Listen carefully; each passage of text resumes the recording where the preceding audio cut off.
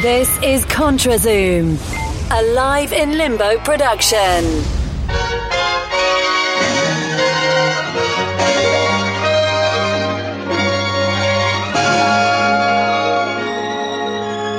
This is ContraZoom, where we go back and forth about film.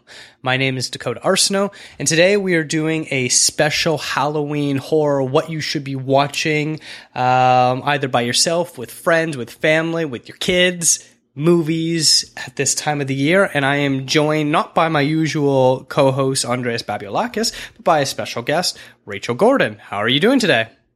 I'm doing fantastic. How are you doing, Dakota? I am great. It's, mid to late October. I think tonight is going to be the first night that I watch some Halloween-y movies. I'm not a big... Me too, actually. Me too. Oh, yeah?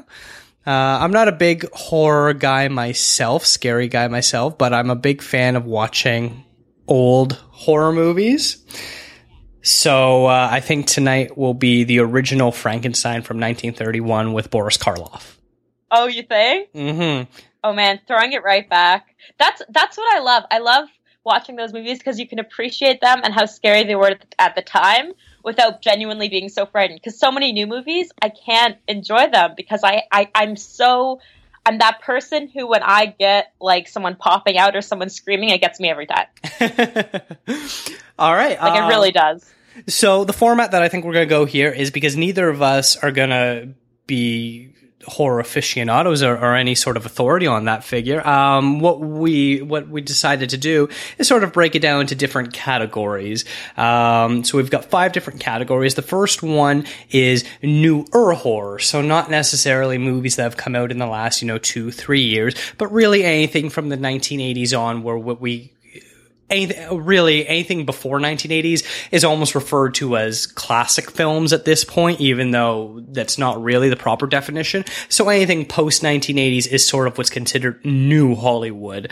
So I think that's what the criteria is that works for that. And that way, we can get some not completely terrifying films as well that we'll still be willing to watch. So what is your new horror recommendation?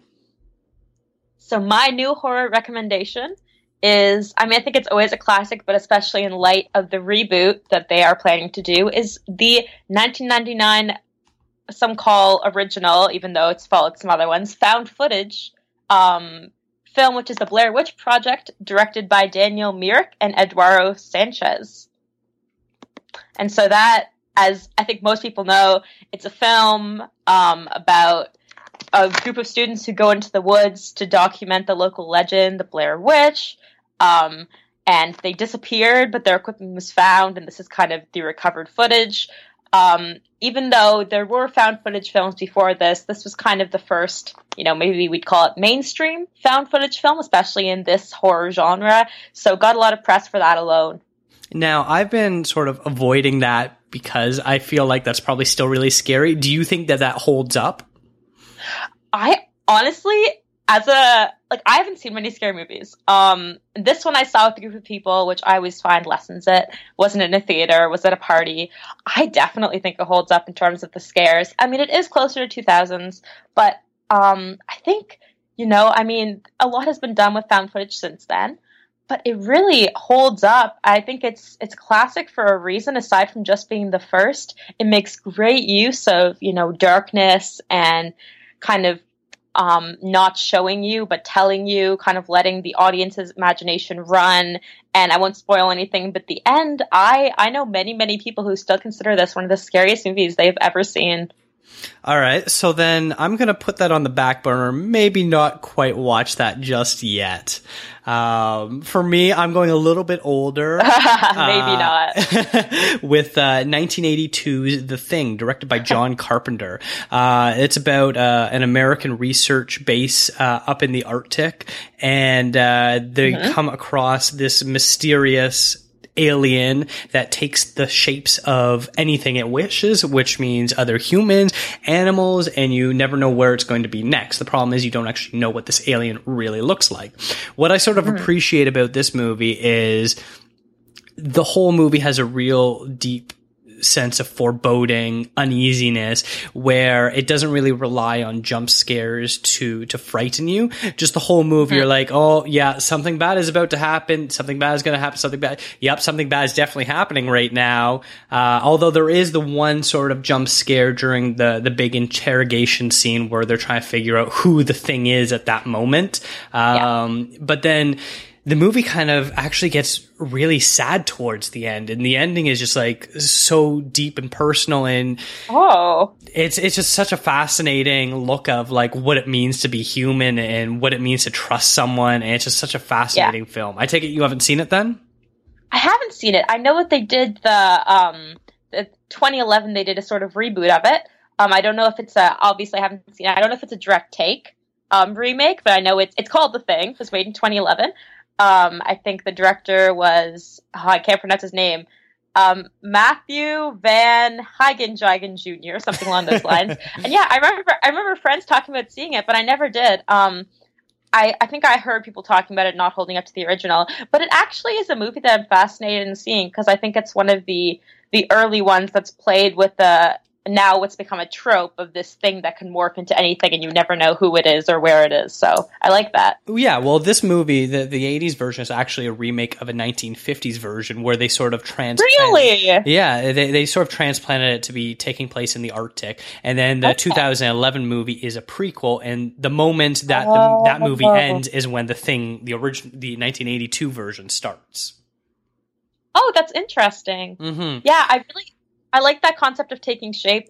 I think that one of the more recent examples of that's been put to really good use of you never know who it is, do you know It Follows? Mm-hmm.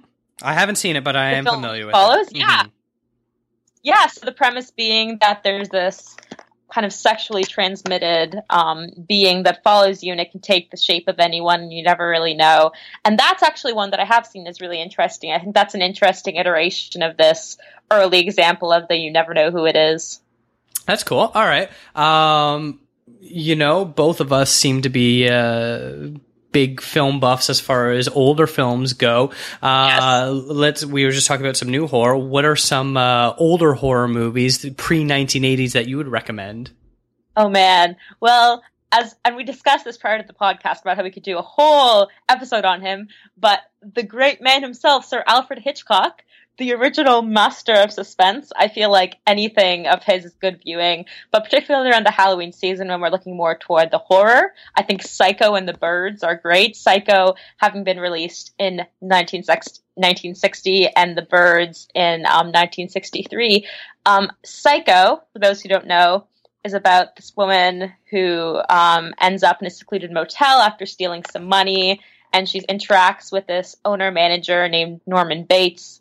And things kind of take a turn south, and The Birds being about,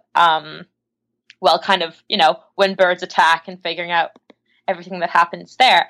And I find them both really compelling. I guess we can start with Psycho and touch on them both a bit. I know, aside from just playing on suspense really well and kind of building up to this big reveal without losing the audience, not so horror related, but I know it was really scandalous at the time because it showed a man in women's clothing. And even though that wasn't like the subject, that kind of got a lot of press for being this huge controversial thing, and everyone wanted to know about that. But I think it holds up. It's a scary film, honestly. Yeah, it still is. I think Hitchcock made it ageless in the way he shot and made the story unravel. The Birds, I was saying to you earlier, I think gets dated a little bit by the use of the special effects, where Definitely. I think the movie is at scariest when the attic scene, when Tippi Hedren goes up to the attic and all the birds are just sitting there because they're using real actual birds and they all just kind of turn to stare at her, and it's just this very uneasy situation where we've all been there. You're walking by some geese or something on the side of the road, and you're just like, what are these birds going to do? Are they going to attack me? You just have that sort of uneasy feeling because you can't control what these animals are doing.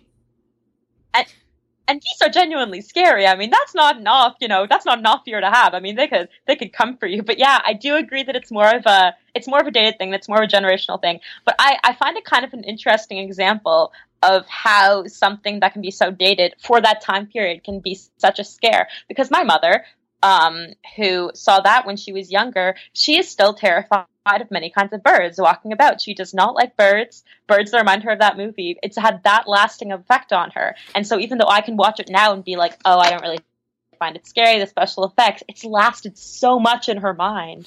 I think you can even go something similar to what Jaws does as well, where a lot of people who saw that when it originally came out are still afraid of open water and sharks and things like that. And now it plays very much like your typical thriller where there is almost no horror in it, or at least it does seem like that to the average viewer. That's a really good point. Yeah. And I think to continue along with your Hitchcock point, where I think Psycho is obviously the number one sort of scary movie he's done. I think he certainly has other elements and stuff like Rear Window is pretty suspenseful. Vertigo is a bit more of a psychological thriller, but I think there's still some uneasy moments, especially when I can't remember the actress's name is falling off the roof. Oh, yeah.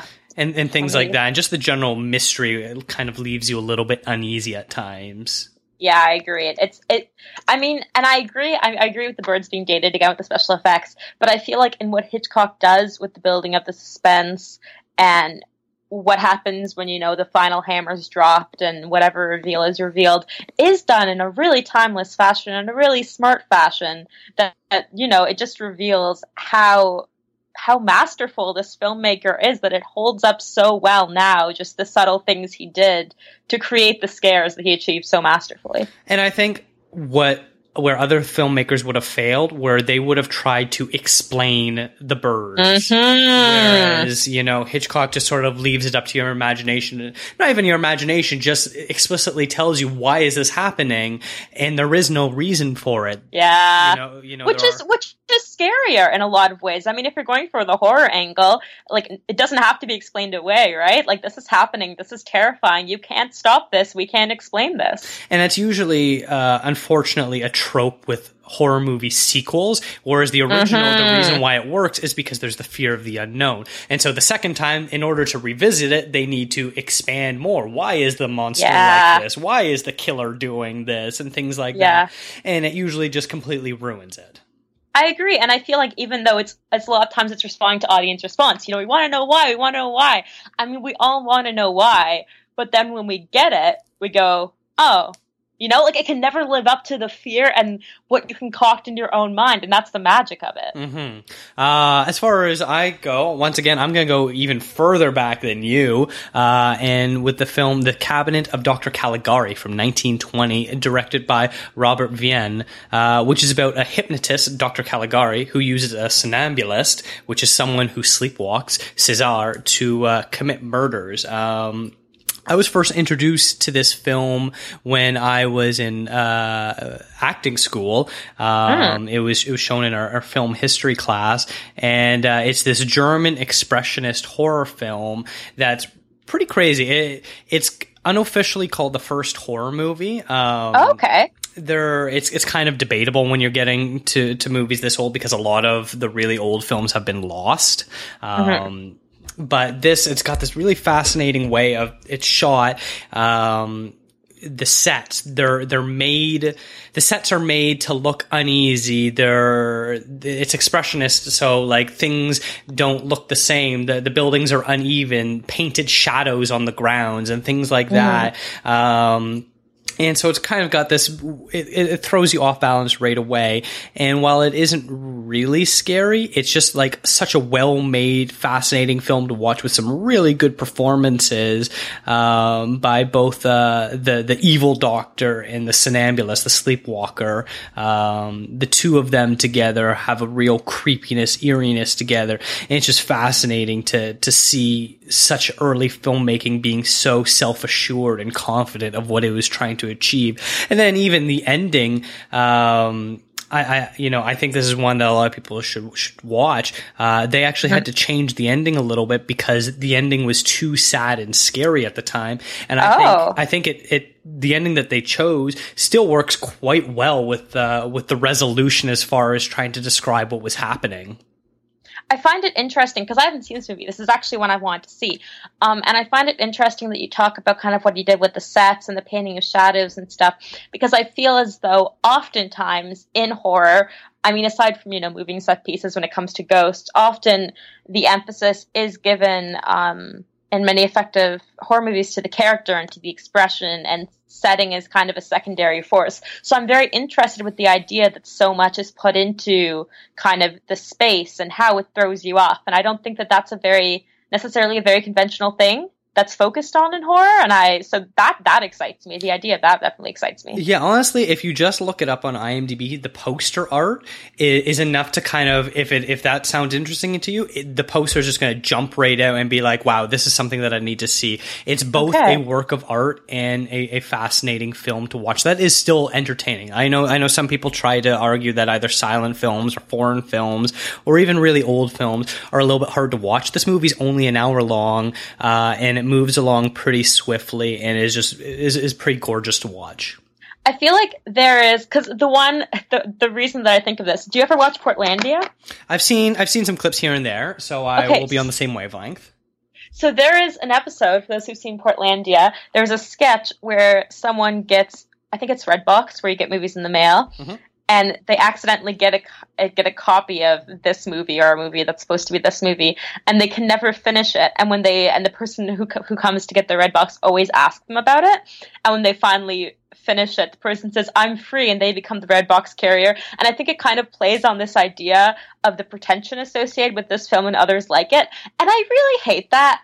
Because so many, old films or subtitled films or foreign films are really great. And I feel like sometimes they carry this sense of pretension and it turns people off. And that's just so upsetting because, it's just a great movie. Like, just enjoy the great movie. Like, you're not better for enjoying it. Like, I feel like often there's this, especially when it comes to those who, are in school for film or something like that. And there can often be this pretension associated with like, oh, I've seen this film. Whereas it's like, no, just share it with people. Get people to see this movie. Like, this movie sounds so great. I'm so upset that I haven't seen it. And I think part of the reason I haven't seen it is that there's this kind of aura that comes with it of kind of, oh, the Cabinet of Dr. Caligari, but it sounds fantastic. Like, it sounds really great. It's a pretty easy film to follow. The plot line runs pretty smoothly. I think once you actually watch it, the pretension is completely gone. I think if you were to say something like Nosferatu, which is another film I like, is a little bit of a harder watch to get through because it moves so slow, and then all of a sudden all the action sort of happens at the end,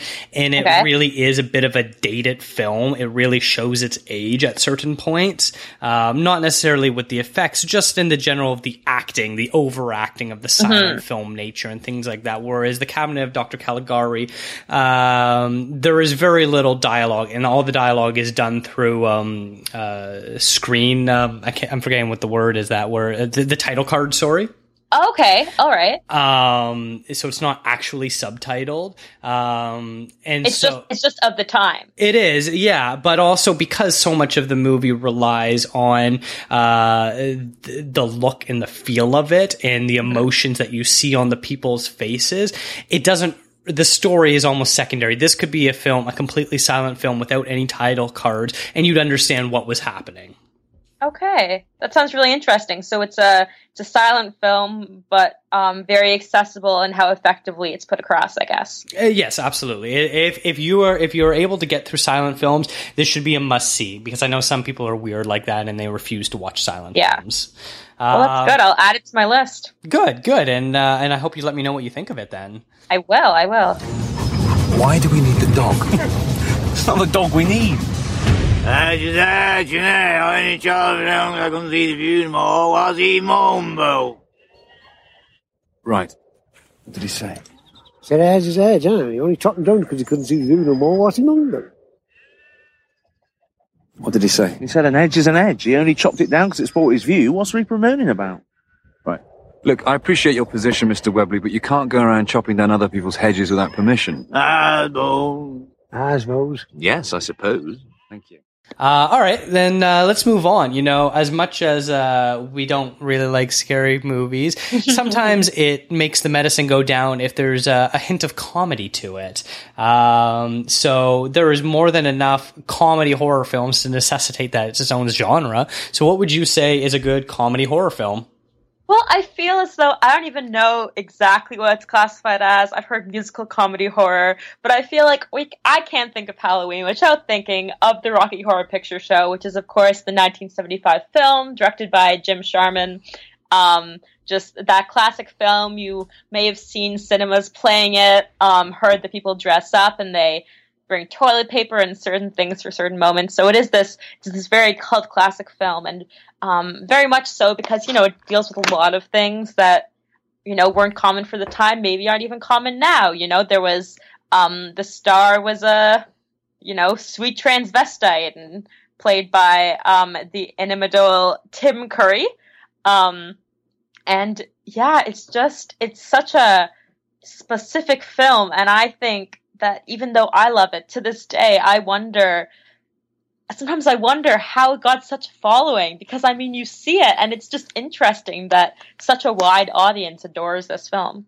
It's so bad, but it's so good. So bad, but so good. I mean, it's awful for so many reasons. It's just very overacted, and there's these ridiculous musical numbers, and I mean, the costuming is ridiculous, but it just has this amazing classic campy appeal, and I don't know. I don't know many movies that have such a cult following as this one does. I think it really does come down to Tim Curry's performance. I think he knows what quality the film is. Yes. And he just absolutely overacts it and overhams it to the point where it's more ridiculous because of him. And it just works so much because his performance carries it along.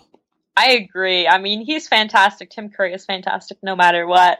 And I think in this movie, I mean, he is the true star, the true shining light throughout all the scenes. And I don't know. I just think, I think it's interesting to look back and be like, oh, this was, you know, Susan Sarandon was in this film. I think a lot of people forget that she was Janet. She was, this wonderful character. And I mean, very recently, I think right now we're recording, it's Friday, October 21st. I think yesterday or the day before was the premiere on Fox of the remake, starring the actual transgendered individual, the lovely Laverne Cox.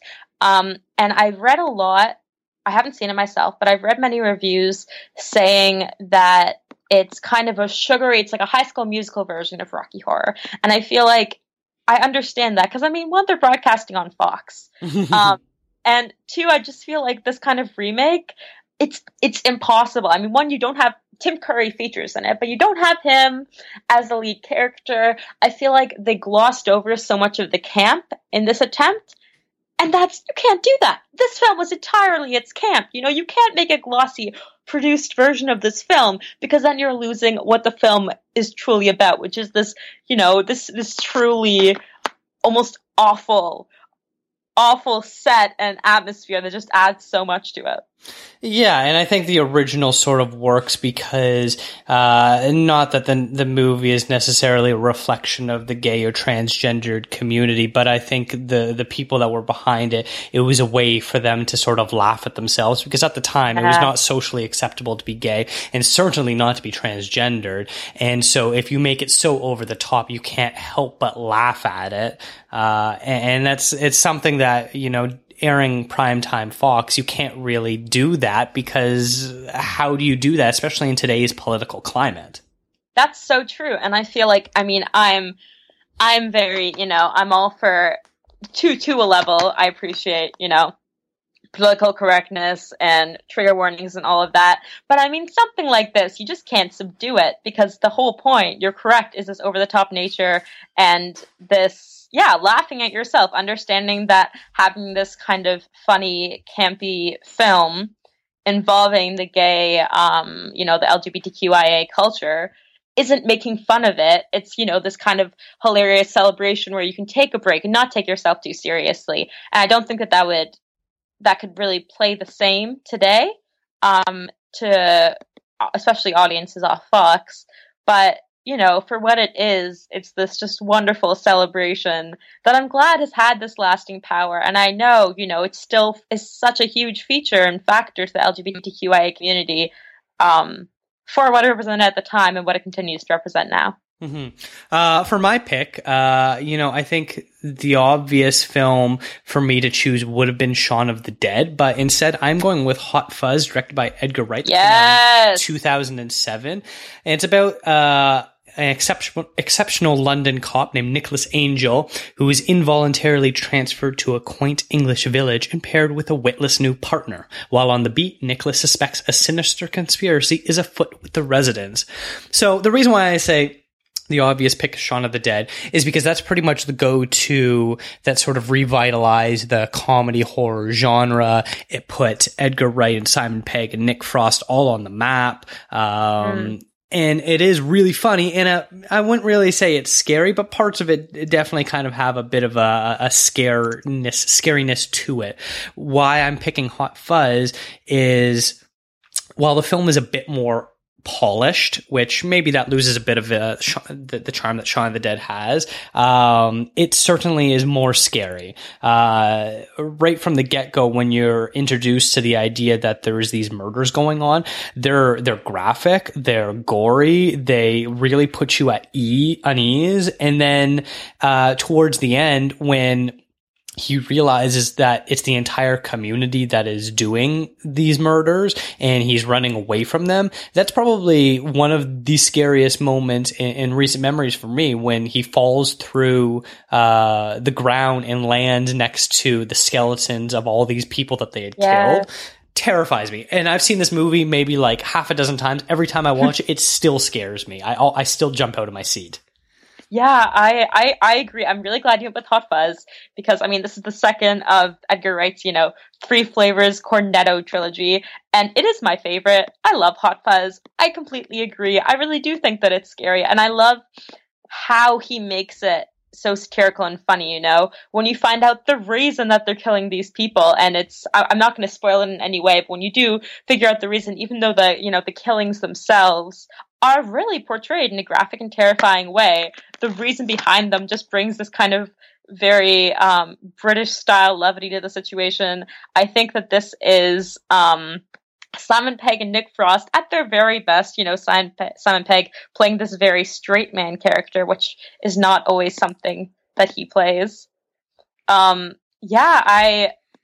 do agree that it stands up in terms of the scariness. I think that it's definitely probably his, I would say, scariest movie. I would agree with that. I think that he doesn't hold back in terms of the gore. And I also think that you can take something from multiple watches of this movie. Not to say that you can't from other movies of his, but I do think that there are little things that you don't notice the first time around, and then you watch again and you say, oh, I didn't get that, but now I see how that plays into the ending. You know what I mean?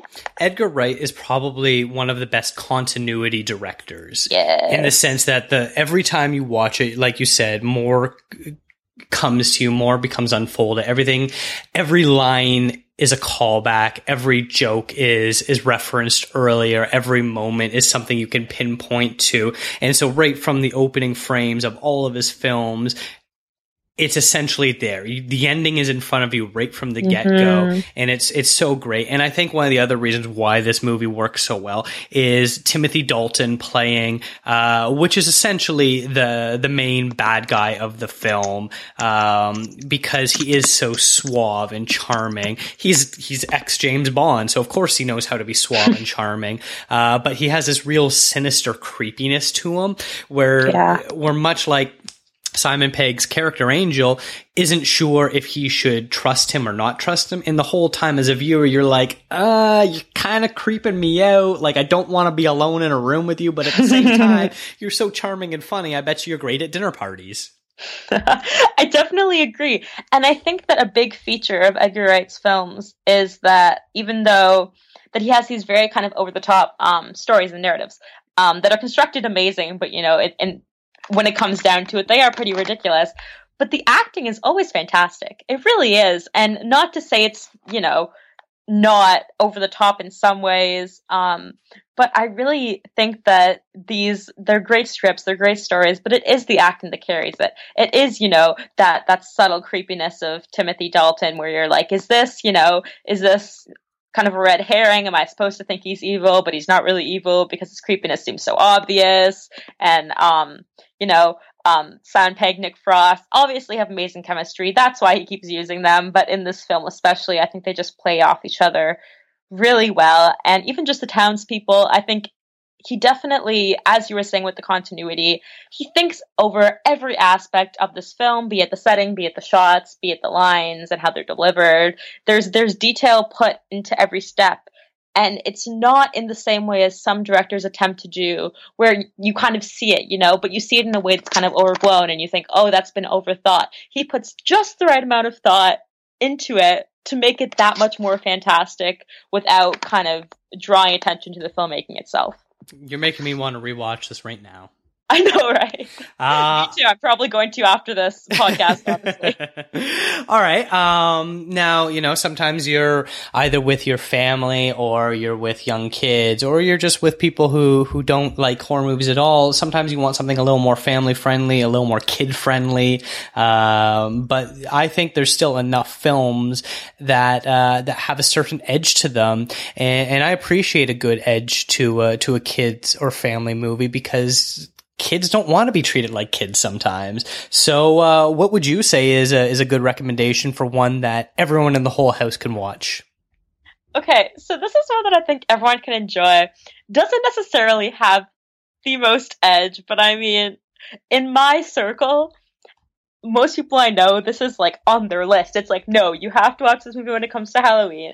And it is the 1998 classic family movie, Halloween Town, directed by Duane Dunham.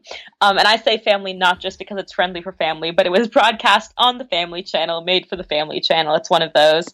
And it's about a girl learning that she's a witch, Marnie, and trying to save the town full of supernatural creatures, Halloween Town, that her grandmother, also a witch, lives in.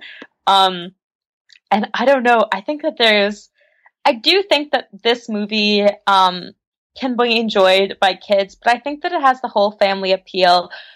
I think for parents, but particularly for that kind of made for Disney movie generation, because it's the kind of movie that it has a bit of hokiness to it. It's definitely made for kids, but it's also, there's definitely a genuine element to it that I think can be enjoyed by everyone. I think that it is one of those cult classics in a different way than Rocky Horror, but in that you can watch it every year and it's still enjoyable even though you're not a kid anymore. It brings back that sense of nostalgia for the days when you were a kid and watched movies like this. So I think it holds up in that way. I can say I've honestly never heard of this movie. Oh my goodness, that is a stake through my heart. I love this movie.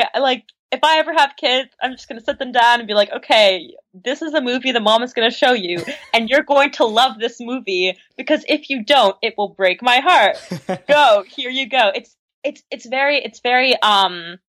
definitely a kid's movie, So Marnie follows her grandmother to this town where she lives year round, which is called Halloween Town, and everyone populating the towns are monsters and ghouls, but they all, get along. The costuming is in no ways meant to be realistic. It's very costumey, and there's this evil force who's trying to turn people against each other. I do think that it has enough edge to possibly scare a kid. I do think that. I do think that you see kind of these monsters get a creepier look and start acting in a nasty way. And I do think that it's something that kids would be kind of like, oh geez, but I think as an adult, it's just a really fun nostalgia film. I just love it. It just brings me right back. Well, it does have Debbie Reynolds as the grandmother, so I think that's interesting. And, for the serious film buffs, Singing in the Rain, Debbie Reynolds. There you go. There's the connection. Go watch Halloween Town. Go do it if you like Singing in the Rain. This is for you. I like both, so I can say that. All right. For me, I think... Once again, I think I'm always going to preface these with what the obvious choice usually would be. The obvious choice is usually something like Nightmare Before Christmas. I think that's a fantastic film. It is.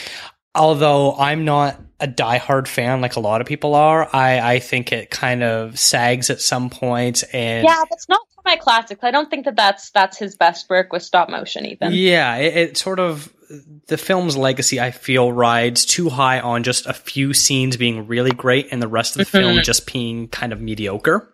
Yeah, I agree. So my pick in a sort of similar style is the 2012 film Paranorman, which was directed by Chris Butler and Sam Fell. And it's about a misunderstood boy who takes on ghosts, zombies, and grown-ups to save his town from a centuries-old curse. This is a stop-motion claymation film made by the same people who did Coraline, which is also really freaky, and The Box Trolls. So they have a really good record of making these sort of family-friendly films that have an edge to them, and treat their audience with respect. And I think this film, probably more than all the others, definitely treats the audience with a lot of respect. There's parts of it gets really scary towards the end. It's about this young boy trying to lift the curse of this young girl who's cursed the town. And so when he confronts this young girl at the end, who's centuries old, it genuinely gets kind of terrifying when the whole town is basically on fire and the earth is splitting apart and she's coming through and screaming at him. It's pretty terrifying, especially for a kid watching it. They probably have trouble sleeping at night.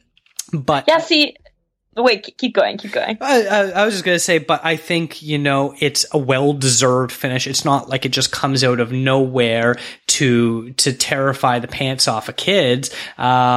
It's well earned. The suspense is built up.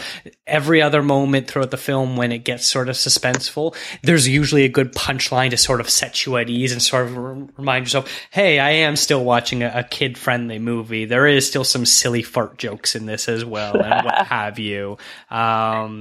But I think it also has like a really good message through it as well. The way he defeats this ghost is by understanding her and listening to her.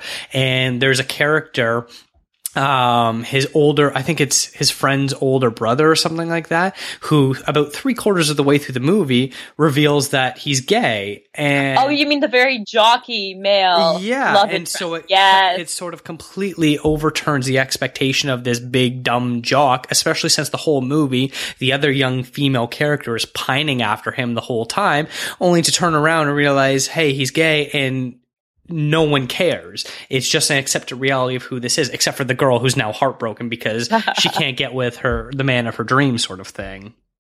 Yeah, I shockingly haven't seen this movie, it is shocking for me because I love Laika, the production company behind it. And I'm also thinking, I'm surprised I didn't go this, kind of claymation route because there's so much there. I love, the concept, and I really do want to see this movie.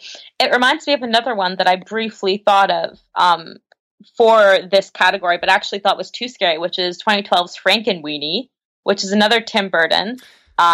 And I thought that's another one similar, but that one I actually find in a similar way that you're saying Paranorman is genuinely scary at that moment. I found Frankenweenie scary to a point where I was like, I shouldn't recommend this to kids. So I feel like it's finding that balance. It's odd. This came out the same year, and they're both nominated for the Best Animated Oscar, which Frankenweenie ended up winning, which I was actually kind of disappointed because I thought all of the hype went to Frankenweenie, because it seems like every year there's like one animated movie that us as adults are allowed to take seriously and enjoy and say we love it. And that year it was Frankenweenie. I felt that film, well, it's probably not good for maybe the kids that are 10 and under. If you're in the preteen, teenage years, that seemed like that was maybe sort of the target demographic, with your parents being able to watch it and enjoy it as well. I thought it was a little too self-serving and being, hey, and now we're referencing Dracula, and now we're referencing Frankenstein, where it was a little too on the nose with what its references were supposed to be, that I think the kids that the target audience weren't going to really understand anyways. Yeah, I think there's something to be said for some real originality with, more subtle references, like not a film necessarily, but the recent Stranger Things, which I think can be enjoyed by kids and adults alike. Maybe a bit scary, but that was terrifying for me.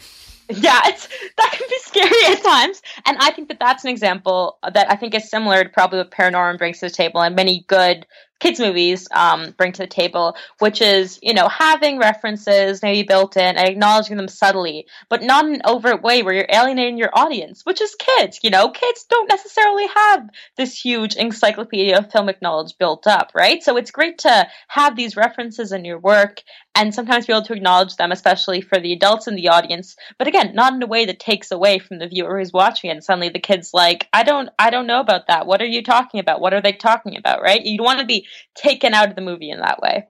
I agree. And the animation in this is just absolutely beautiful. So even a fan of that, it's definitely worth a watch.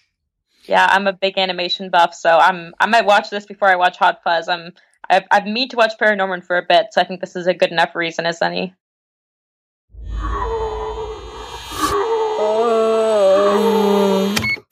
Meet Norman.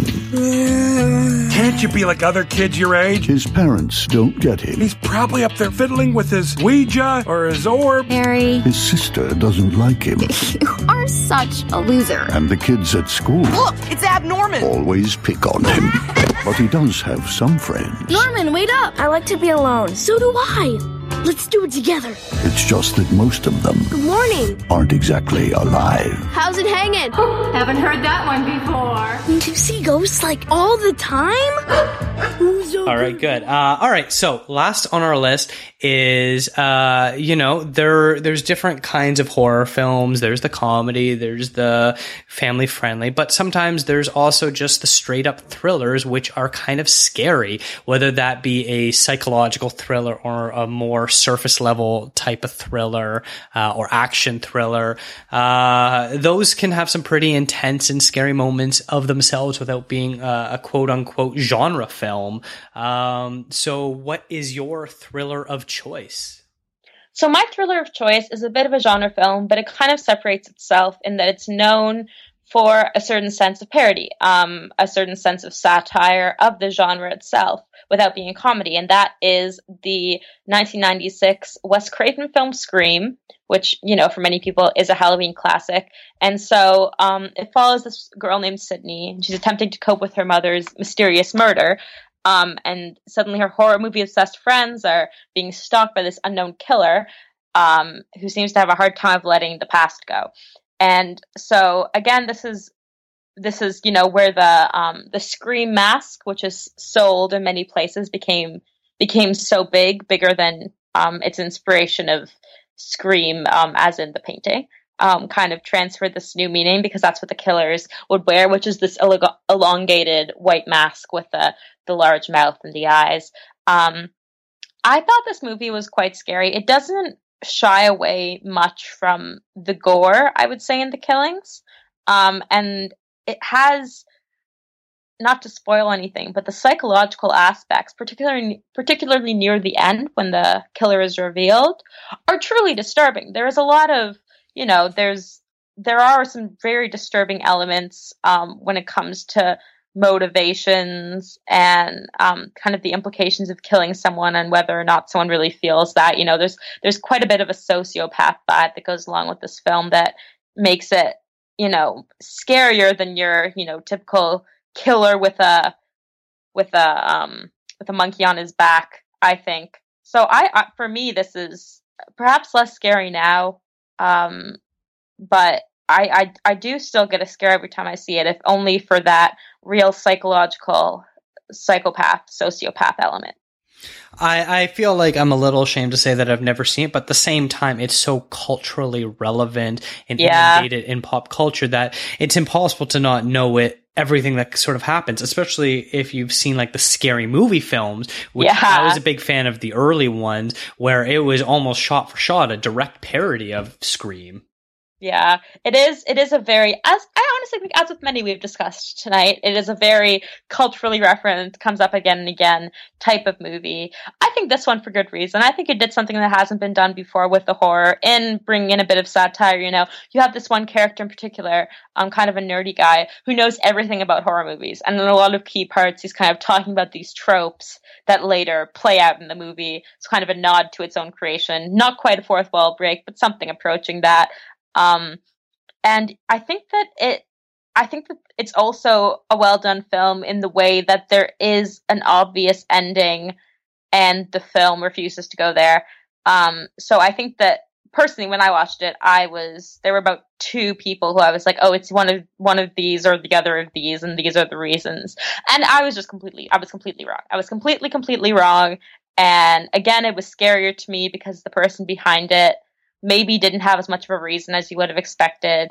And it just brings a new layer to the film where you're like, oh, okay, this, whoever the killer is just kind of going around and killing people and doesn't necessarily have a big purpose behind it, which is usually, in thrillers or in scary movies, the big reveal is, when it's not a monster, when it's a killer, it's kind of like, oh, this is the backstory, this is why I did it. And so I feel that when you take it away, it makes it scarier for me, because it's like, no, this is just a deeply disturbed individual. They don't really have a reason for doing this. They're just going out and doing it. And it's like we were saying with the birds. When you're not given a clear reason behind something, it's disturbing. It's unsettling. You want to be able to have that closure, and it doesn't give it to you. All right. For mine, I went with the David Fincher film Zodiac, which came out. I'm blanking on when that came out. I'm searching it up right now. 2007? 2007, that's right. The 2007 David Fincher film Zodiac, which is about the Zodiac killer in San Francisco, but it's more about a San Francisco cartoonist who becomes an amateur detective obsessed with tracking down the killer. I would actually say that this is David Fincher's best film as far as his most complete vision. It is end to end a masterpiece, superbly directed, acted, and everything else. The only other one that I think it would come close to is The Social Network, and I really don't want to have to pick between the two of them. Mm-hmm. But I like them for very different reasons. Zodiac is sort of it's an absolutely terrifying film because it plays with your head the whole time, because we're sort of seeing everything not really through the killer. We barely see the killer. We don't actually know who the killer is, in fact, obviously, because it's an unsolved mystery. So instead of casting someone to be the killer, he just lets it run with our imagination. And so you have Robert Downey Jr. and Jake Gyllenhaal sort of working together, and Mark Ruffalo as well. So it's the three of them trying to figure out what's going on and who this is and track the case before more people die. And then there's this great terrifying scene when Robert Downey Jr. realizes that he has a lead on who this might be. So he goes to this guy's house who used to make movie posters. And then all the movie posters are in his basement. And then he realizes that San Francisco doesn't have basements because they're on a fault line. And the Zodiac killer apparently had a basement. So he's going down there, and there's this creepy old man. And then all of a sudden he has to figure out a way to get out, and you're not sure what's going to happen. Is he going to get murdered? What's going on? And you're just on the absolute edge of your seat. And it still kind of brings chills to me, where I'm like, all right, I need to settle down after this movie and maybe watch an episode of something funny. One of those where you're like, okay, I need a break now. Yeah, pretty much. And I think this really works because of Downey Jr.'s and Gyllenhaal's commitment to it. This was sort of right at the time where Downey Jr. was coming back into favor of Hollywood. So he still had a bit of an uneasiness to him. He wasn't the likable, roguish, charming man we know today. And Jake Gyllenhaal was sort of just being taken seriously at the time. He was sort of taken seriously, but then he wasn't again. And then now he was back at that point where he was. And I think the two of them were both very hungry to be taken seriously as lead, and they really sell their performances. I actually haven't seen this one. Hearing you say that it's the best of Fincher makes me really want to see it. I also think that it's, again, one of those ones with an air of mystery that makes it disturbing, as it is based on this nonfiction true story of the Zodiac killer, and someone who still to this day I don't believe was ever found. We never really found who it was. And I mean, that nonfiction element always brings an added layer of terror, because you watch this movie and then you're sitting there and you're like, the Zodiac killer could be my neighbor. Like, who knows, right? there is that element of continued mystery in your mind. I find it interesting that this came out around when Robert Downey Jr. was making his comeback, because of, you know, you obviously have to be very selective in your choice in movies when you are trying to make kind of bring back your image, make yourself taken seriously while also making people fall in love with you again. So yeah, that really intrigues me. I'm sad that I haven't seen it. I did not know it was Fincher. I did not know it was Fincher who made this movie. And that, you know, just adds to my excitement. Obviously, he's one of our current, I don't know if I'd say masters, but definitely up there. He's one of my favorites. I think he's got such great commitment to everything that he does, almost to the point of where if it was revealed that David Fincher is the Zodiac killer, I would go, yeah, I believe that. Okay. Everything makes sense. And that is true. I like that word commitment and thinking of his other films. And again, it's making me want to see this even more, but also not because I know I'll be terrified. But there is that sense of, you know, he's all in. He's all in, right? He really wants to give you that full experience. And with something like this, where it is about a killer and finding that killer and you're coming along for the ride, and when it's a killer who has yet to be found, having that aspect of, you know, bringing you in fully to this story and then releasing you into a world where the killer is still at large. That's terrifying. That really is terrifying. I think the other reason why this movie works so well is that there's really only a couple scenes that are kind of built to be the scary moments, like the one I mentioned. I think the reason why it works is because it basically takes place in Jake Gyllenhaal's head as far as the psychological element. We're trapped in there because we're trying to make sense of all these cryptic clues that the killer is leaving. And, you know, you start trying to think like how Jake Gyllenhaal is, and you're starting to feel like maybe you're some sort of savant or something, and it just all gets up in your head.